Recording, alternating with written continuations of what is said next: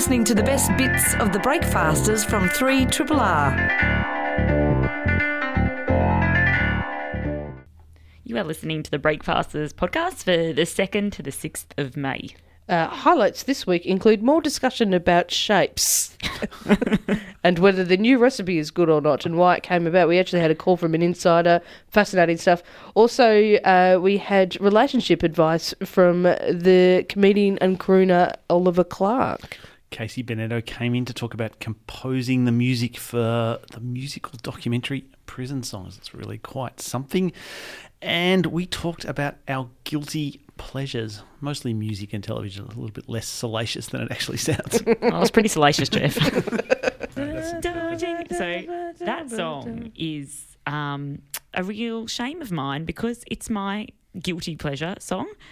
It's quite embarrassing because there was nothing cool about Len. They released this one crappy song with a terrible film clip. But when I get a little bit drunk and I'm at parties, I request Steal My Sunshine by Len. And to a point where I was at a house party one night and the DJ happened to have it and I was like, Len, Steal My Sunshine. He played it. How did you say it again? I went, Len, Steal My Sunshine. And he goes, this is exactly what I sound like when I'm drunk. And he goes, he had it, so he plays it. Might I add, the party goes off. So I'm not the only one who thinks it has a secret spot for Len, Steal My Sunshine. And then I kept going up, though, going, Len, Steal My Sunshine during the night. And then at the point he goes, if you say that one more time to me, you're going to have to leave this party. And I was like, oh, sorry. It sounds like you've got a bit of a problem. No, just really, yeah. So, but the point is, I was having this conversation with friends the other day, like, what is it, like, about guilty pleasure songs? Like, these songs, like, I would never include that on, like, Sarah's favourite songs ever, or like, you know what I mean? Totally going to get you drunk at the next Triple R. Oh my God, I'm going to DJ just Len, Steal My Sunshine back to back. Hear it again. But like, do you have a guilty pleasure? I'm just wondering how far to go with this. I feel that way about Ant Music, the Adam and Ansel. I just think that's such a good song. That is like a common. A lot of people. I don't think there's anything to be guilty about. Right? And the Ants were like. I don't think you need to feel guilty about any of your song choices. No. What about TV shows? Do you need to feel guilty about them? Oh No. What do you feel guilty about? What do you feel guilty about? The Big Bang Theory. Yeah, you should feel guilty about that. Jeff Sparrow, I got to tell you. I've watched every single episode. I got them off. I downloaded a whole lot of them off TV and watched them. Okay, you know what? No. Geraldine, take that back. Take that back, This Jeff. is a setup. You tell me not to feel guilty. I don't know. You're shaming me. I don't know if I can work. TV shaming. I don't know if I can work with you anymore. It's funny. No, it's you funny. know what? It's funny. No, it's not. It is funny. No, it's not. Songs. It's an oddball comedy. Yeah. An oddball comedy. Oh, I didn't make fun of your terrible song. No. At least I don't request it at parties. Or do you? Big Bang Theory. Big Bang Theory. Sorry. Sell it to me. I've never watched it. Actually, I've watched a little bit and groaned. But it's a clash of cultures, you see, because... Is it? Because there's nerds and then there's a hot blonde girl who dates the nerds. That's what I gather from the... Yeah. That's pretty much it, actually. And why is it funny? What's funny? Is it the writing? Is it the characters? I don't think I can explain it to you. Either you get it or you don't. Yeah. It's quite sophisticated. Do you have... Is it sophisticated? Just like Adam and the Is it Ants. sophisticated or is it just the generic kind of middle of the road? Look, I'm not defending it. I'm just saying it's funny. Oh, Jeff Sparrow. There goes every last ounce of Hang on, Geraldine. You haven't said yours. Yeah, you haven't. I don't have any guilty pleasures at all. Well, do you have a song, though, that you... There's something that you like that you'd be like, oh, maybe I wouldn't like shout that out if people said what's your favourite song? Man, I have many. Like I love a bit of T-Swizzle. I love Katy Perry. I love all of them. And I do not feel guilty about it at all. Good. Because there's nothing to feel guilty about. Exactly. Do you know what made me think? Hang on. There's nothing for anyone else to feel guilty about. I'm the only one who has to feel guilty. To be fair, we weren't expecting it to be that embarrassing. But don't feel guilty about it. Do you know what made me think of this? So yesterday there was this big festival announced that was it's like all these old rockers, like it's Rolling Stones, Bob Dylan, Paul McCartney, Neil Young, Roger Waters, and the Who. It's the ultimate day on the green. It actually is in California. So it's kind of like the old person's Coachella, and there's like a lot of those dead set legendary acts. But I was thinking about how kind of uncool it was for a while, like Paul McCartney. He was always like the nerdy Beatle, like John was the cool one. And I was thinking about how much I love the song Maybe I'm Amazed. And it's like, I feel like I don't even know if I can still own it, because I just feel like it's one of those tracks where you can't, like, I don't know. It's like I can't yet put it into a set when I'm DJing or whatever and kind of get away with it without people going, I don't know if I like this song. There was always But something if we about have a Paul McCartney. conversation about guilty pleasures, then Yeah, but it's not, I shouldn't be guilty about it, because he's a brilliant songwriter, Yeah. obviously, it goes without saying. And I also thought, I was thinking of Paul Mac yesterday, and I thought, you know what, I want to play Maybe I'm Amazed. Yeah. So I'm gonna That's where this is all been leading. So I'm gonna talk about all my guilty pleasures just so I can play Maybe I'm Amazed on Triple R. love some old white men. Yeah. Play it.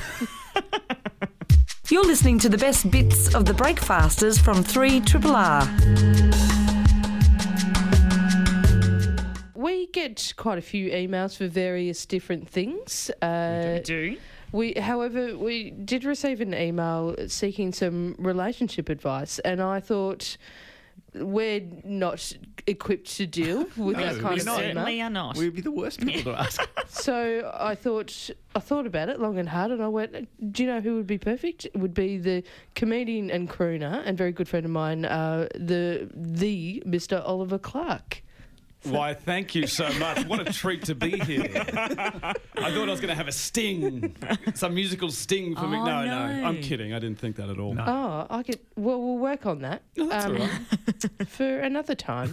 Anyway, I would just read out this email, and hopefully you would be able to help this person out. Well, I really do hope so. I've got plenty of advice to give. So, dear Breakfasters, I've been a big fan of yours for quite some time now, Oh. Very good. Oh, I like a Very fan. Like the good. sound of this letter. and really enjoying waking up with you in my ear every morning. Interesting. My only objection of the show is that you do not play enough Tom Jones. Wow, that's a fair objection. We get that a lot. Yeah, true. The reason I write you this email is because recently I've come to the realisation that I'm no longer crazy about being in a relationship with my current boyfriend. We argue, bicker, pull each other's hair, and sometimes even tickle each other until it's borderline abuse. There is no question that relationship needs to end, as it's become extremely boring, bland and mundane.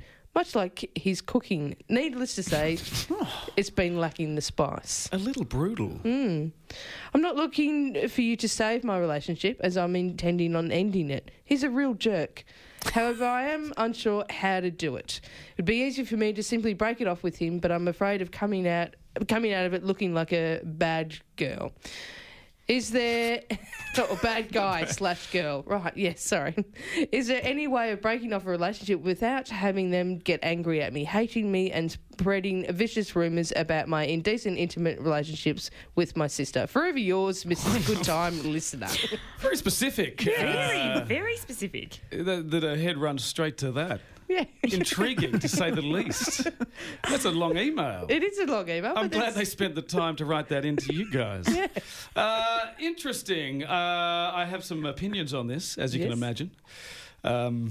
Advice as well. Advice to give to, who was it? Mrs. Good Time Good Time Listener. Listener. Oh, wow. Mrs. Good Time Listener. Well, first of all, obviously, there are a few ways of breaking up with people. She doesn't want to be the bad guy or the bad girl, so she doesn't want to break it off. Obviously, straight away. That way, she'll be in the that category of being the bad girl. What are the other ways? You've got.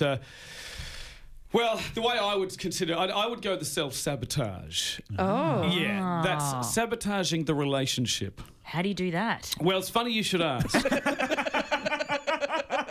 Because this is where I introduce the Oliver Clark 10 steps to sabotaging a relationship. The first step is a pretty obvious one, and sometimes, you need to state the obvious. It's cut off the sex. Right. Exactly. But this is with a twist. You don't want to tell them that you're cutting the sex off. It has to be their decision to cut off the sex. So how do you do this? Introducing step 2. Stop showering. Oh. Oh, that would do it. Right? Just little subtle things. You want to get them physically repulsed That'd cut off a few things in your life. You could cut off. It would indeed. Step 3. Reusing underwear more than several times. Now, they might not necessarily see this, so you'd have to make it obvious to them. I'm sure they would be aware. Well, I guess they could be aware, but it's also good if you just leave it around the house, maybe on a cat. Something, something that's going to advertise the fact that you're reusing underwear a fair bit. Once again, sticking with the whole repulsion, you want to be as repulsive as possible to your partner. Step 4, wear his clothes, which is obviously a cute thing a lot of the time. In a relationship, but I go that extra step further, and on the same lines as step 2 and step 3, wear his clothes as underwear. Oh. Yeah, so fashion them into whatever underwear you can, and then also reuse for several days and leave them on the cat. That's a lovely image. There's a few lovely images there. It's good, isn't it? I don't think he's going to be too happy with that. Step 5, we move straight on to step 5. Use your pets as underwear. I see you've done this before. If you don't want to go to that extreme, obviously you just use your cat as a napkin to mop your face with. But, okay, we go straight to step 6. Leave the door open, obviously, when sitting on the toilet. Because, some couples don't dig the leaving the door open. Yeah, that breaks the romance. It breaks the romance. But go that extra step further and invite them in after to take a look at your cat. Be proud of your poo. I don't think that's going to get them on your side for sex, that's for sure. Now, step 7, we sort of change tact here. We go on a different angle than, trying to get them physically repulsed by you. It's about not making any future plans with them. Oh. Yeah, like be a non-committal as possible, even for the day-to-day things, specifically the day-to-day things. So if they say, hey, honey, I'd love to go to the supermarket, pick up some stuff for a casserole or a beef stroganoff. You'd say,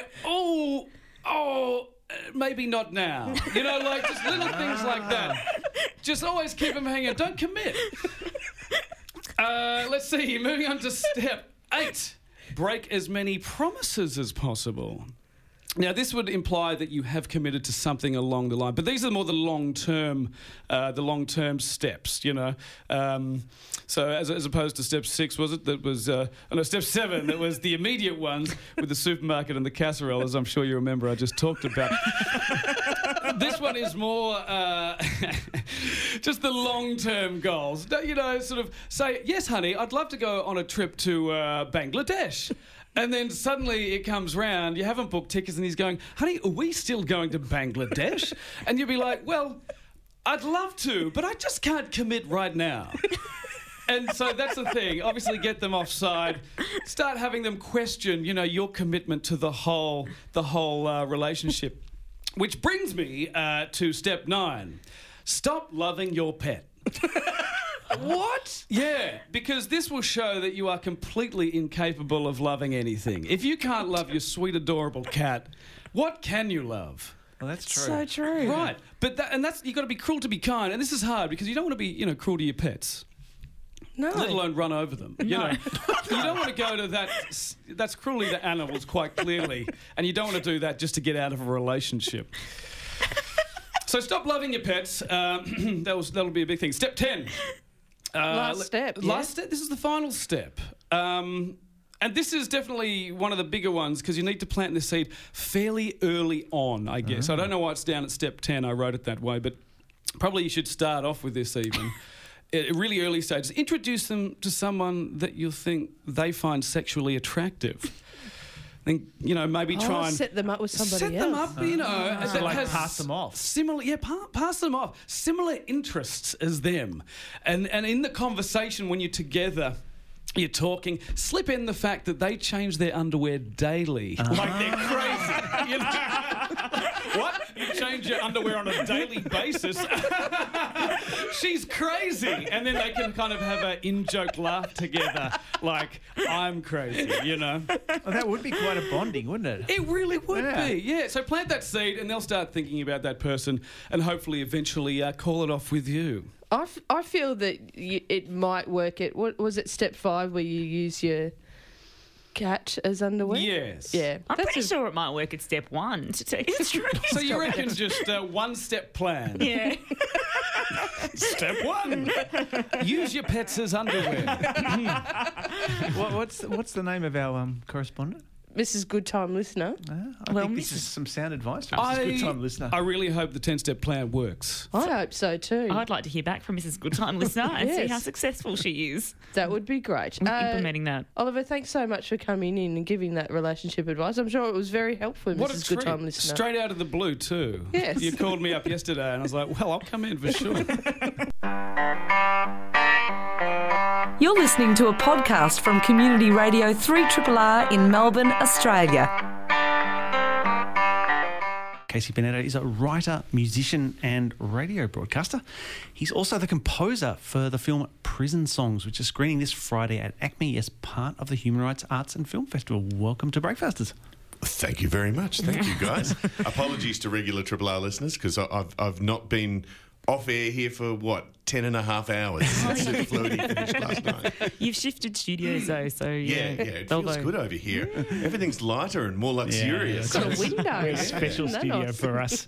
So, Prison Songs, this is a musical documentary about Berrima Prison in the Northern Territory. I had never seen a musical documentary before, and I suspect probably others haven't. So, I maybe just guess start the off by question is, explaining- do you want to see one again? But, I thought it was absolutely fascinating, but maybe just give the listeners an idea what some kind of movie it is. yeah, it's interesting because I think when folks hear musical and documentary together, they expect it's going to be a documentary about a musical.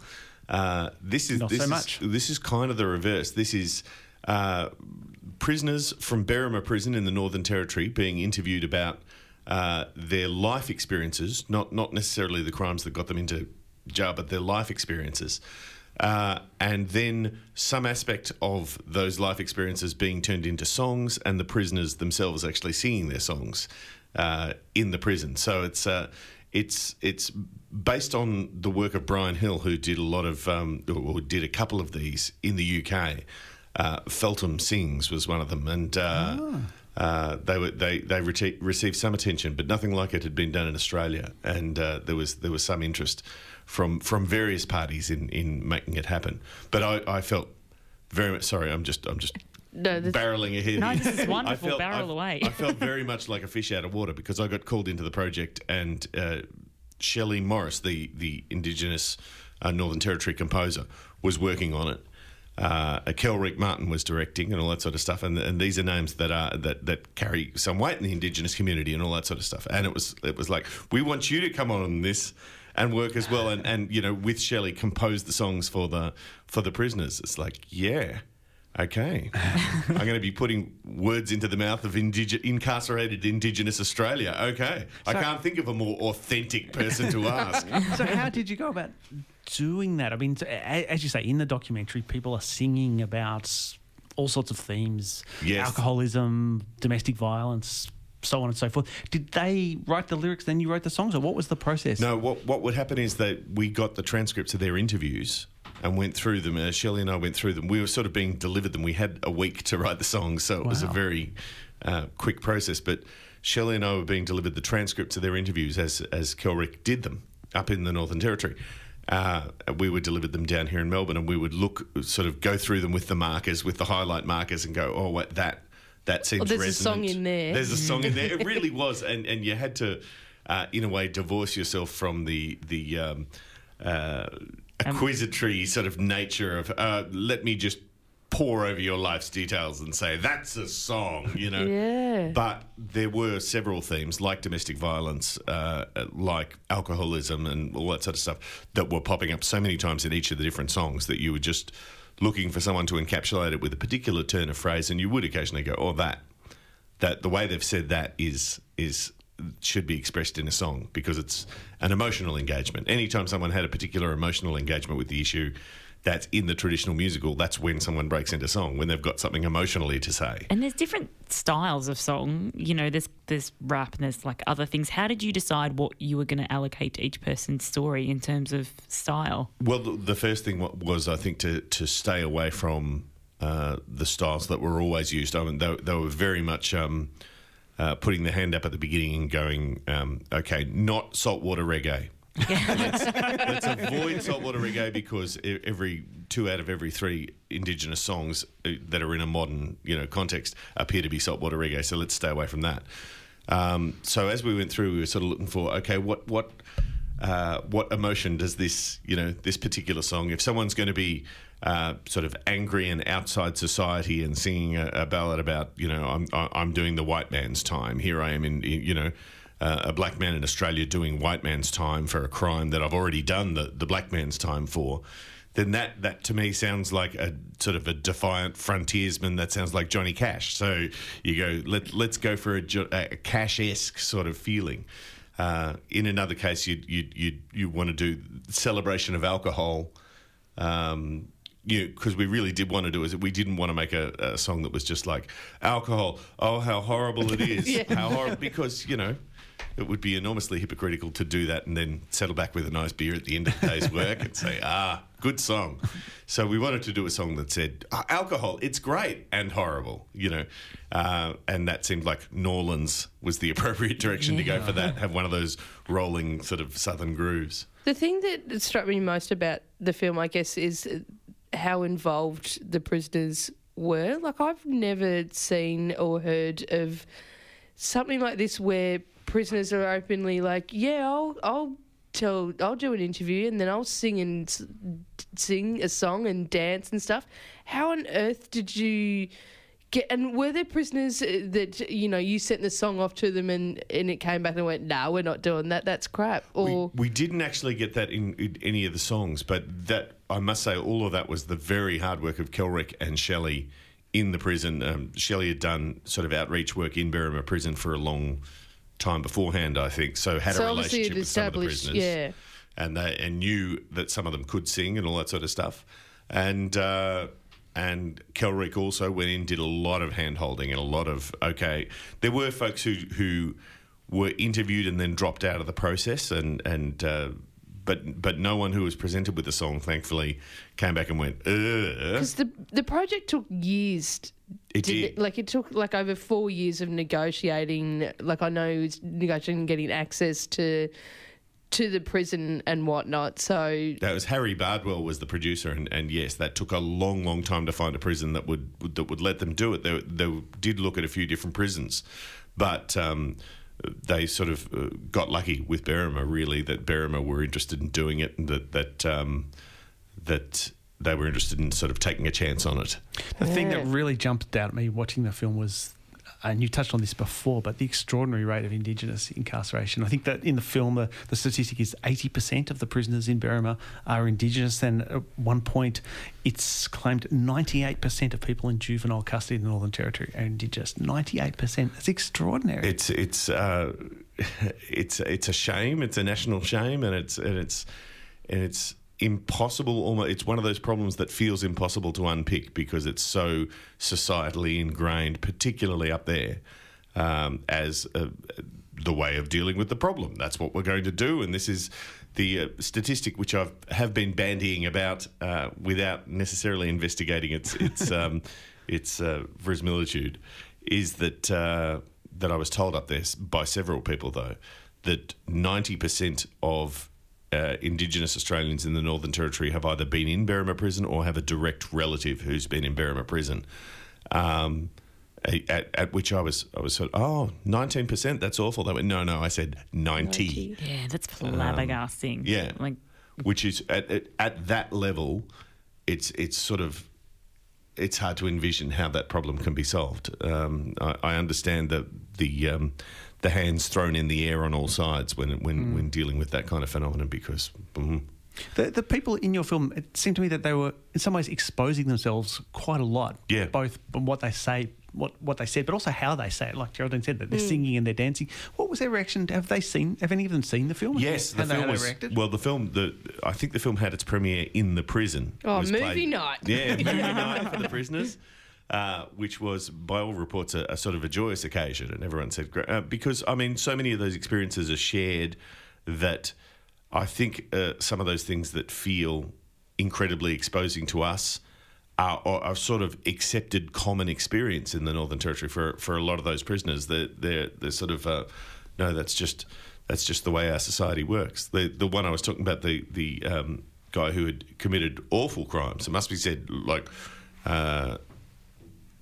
and had been punished under black law, and then had to be punished under white law as well, and really found himself in there's just there's no way of unpicking that, but that problem is one that is well understood, I think, by the Indigenous population of the Northern Territory, whether they've been inside that prison or not. Well, recording songs or singing is intimidating at the best of times when you are a musician and you are a singer. Were you involved in the process of the recording of the songs in any way to see how the prisoners kind of responded to that? I kept as enormous a distance as I could. I was on the other side of the country, being as pasty and white as possible, while Shelley got in and did the hard work. Shelley was up there working through the recording experience and through the filming experience with the prisoners alongside Kelrick, because there's no advantage to, especially folks who are exposing themselves that much and singing about that kind of stuff. There's no advantage to having this fat white guy from Melbourne come in the room and go, "No, don't do it like that." So it would have been just, unleashing a nuclear device in the middle of the recording process. The film screening, as we said, part of the Human Rights Arts and Film Festival this Friday at ACME, and there's going to be a Q&A, is that? There's a Q&A after the film, and Kelrick's definitely there, and I'm there. I think Shelley's in the Northern Territory at the moment, so she's not there, but... it should be good fun. We'll talk about different aspects of it and aspects of the writing and all that sort of stuff. As I said, it's called Prison Songs. You've probably never seen a film quite like it before. We've been talking to the composer for the film, Casey Benedetto. Thanks so much for coming in. That's all right, Jeff. Thank you, everyone. Thank you. You're on Triple R. You're listening to a podcast from Community Radio 3RRR in Melbourne, Australia.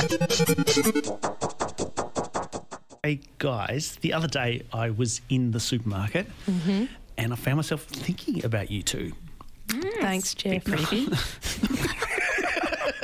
I love your reaction. All right, I'm done. I've got nowhere to go. Well, actually, I wasn't thinking about you. I was thinking about Shapes, because last week we were discussing Arnott's Shapes and the fact that they've changed their flavour. Yes, and we had some very angry callers. People very angry, Yes. very angry. Anyway, I thought I'd buy some of the Shapes and bring them in Yes. so I could get your assessment on the comparison of the old Shapes and the new Shapes. All right. I'm just gonna put it out there and say that you haven't bought the right Shapes. Put the Okay. right Shapes. Nah, no, he hasn't. The biscuit is the same as the new biscuit. We have... It is the new biscuit. It is. Is it? No. It is 100% because my friend was eating them the other day. That biscuit is the same as the new biscuit. What was your friend eating the other day? The new Shapes. Jeff, you've brought in a I have Shapes not. Extreme, right? There are different ranges of shapes. It's right? limited edition. There's listen, there's Shapes, right? There's like your original Shapes, there's barbecue, cheddar, cheese and Yes. bacon, all that kind of The stuff. flavour But then is extreme. there are variations on just- Shapes, right? The flavour is extreme. You've got a light and crispy, Right. right? That's a different type of shape But the altogether. actual biscuit, the actual texture of the biscuit, which is the thing people are complaining about, is the same. Are you sure? What was? I'm what 100% flavour- sure. What flavour was your friend? I don't eating know, the other day? barbecue or some crap. But it's exactly the same texture of the biscuit. We're not. So what he's brought in is the same biscuit base that all the new Shapes have. I'm not convinced. Well, anyway, we have the savoury Shapes. These ones are the traditional ones, yeah? Yeah, they're Yeah, traditional. the OG. And we have... we have the Shapes Extreme Mega Cheeseburger. Yeah. What I'm saying is that they are delicious, right? They are delicious. And I'm a fan of the texture. And I am a fan of the texture as well. So I think all these people are complaining about the shapes are maybe Crybabies. maybe crybabies. Maybe, but I don't think we can comment yet. I think we need to get the real thing in. But also, I have been on the Arnott's Facebook page.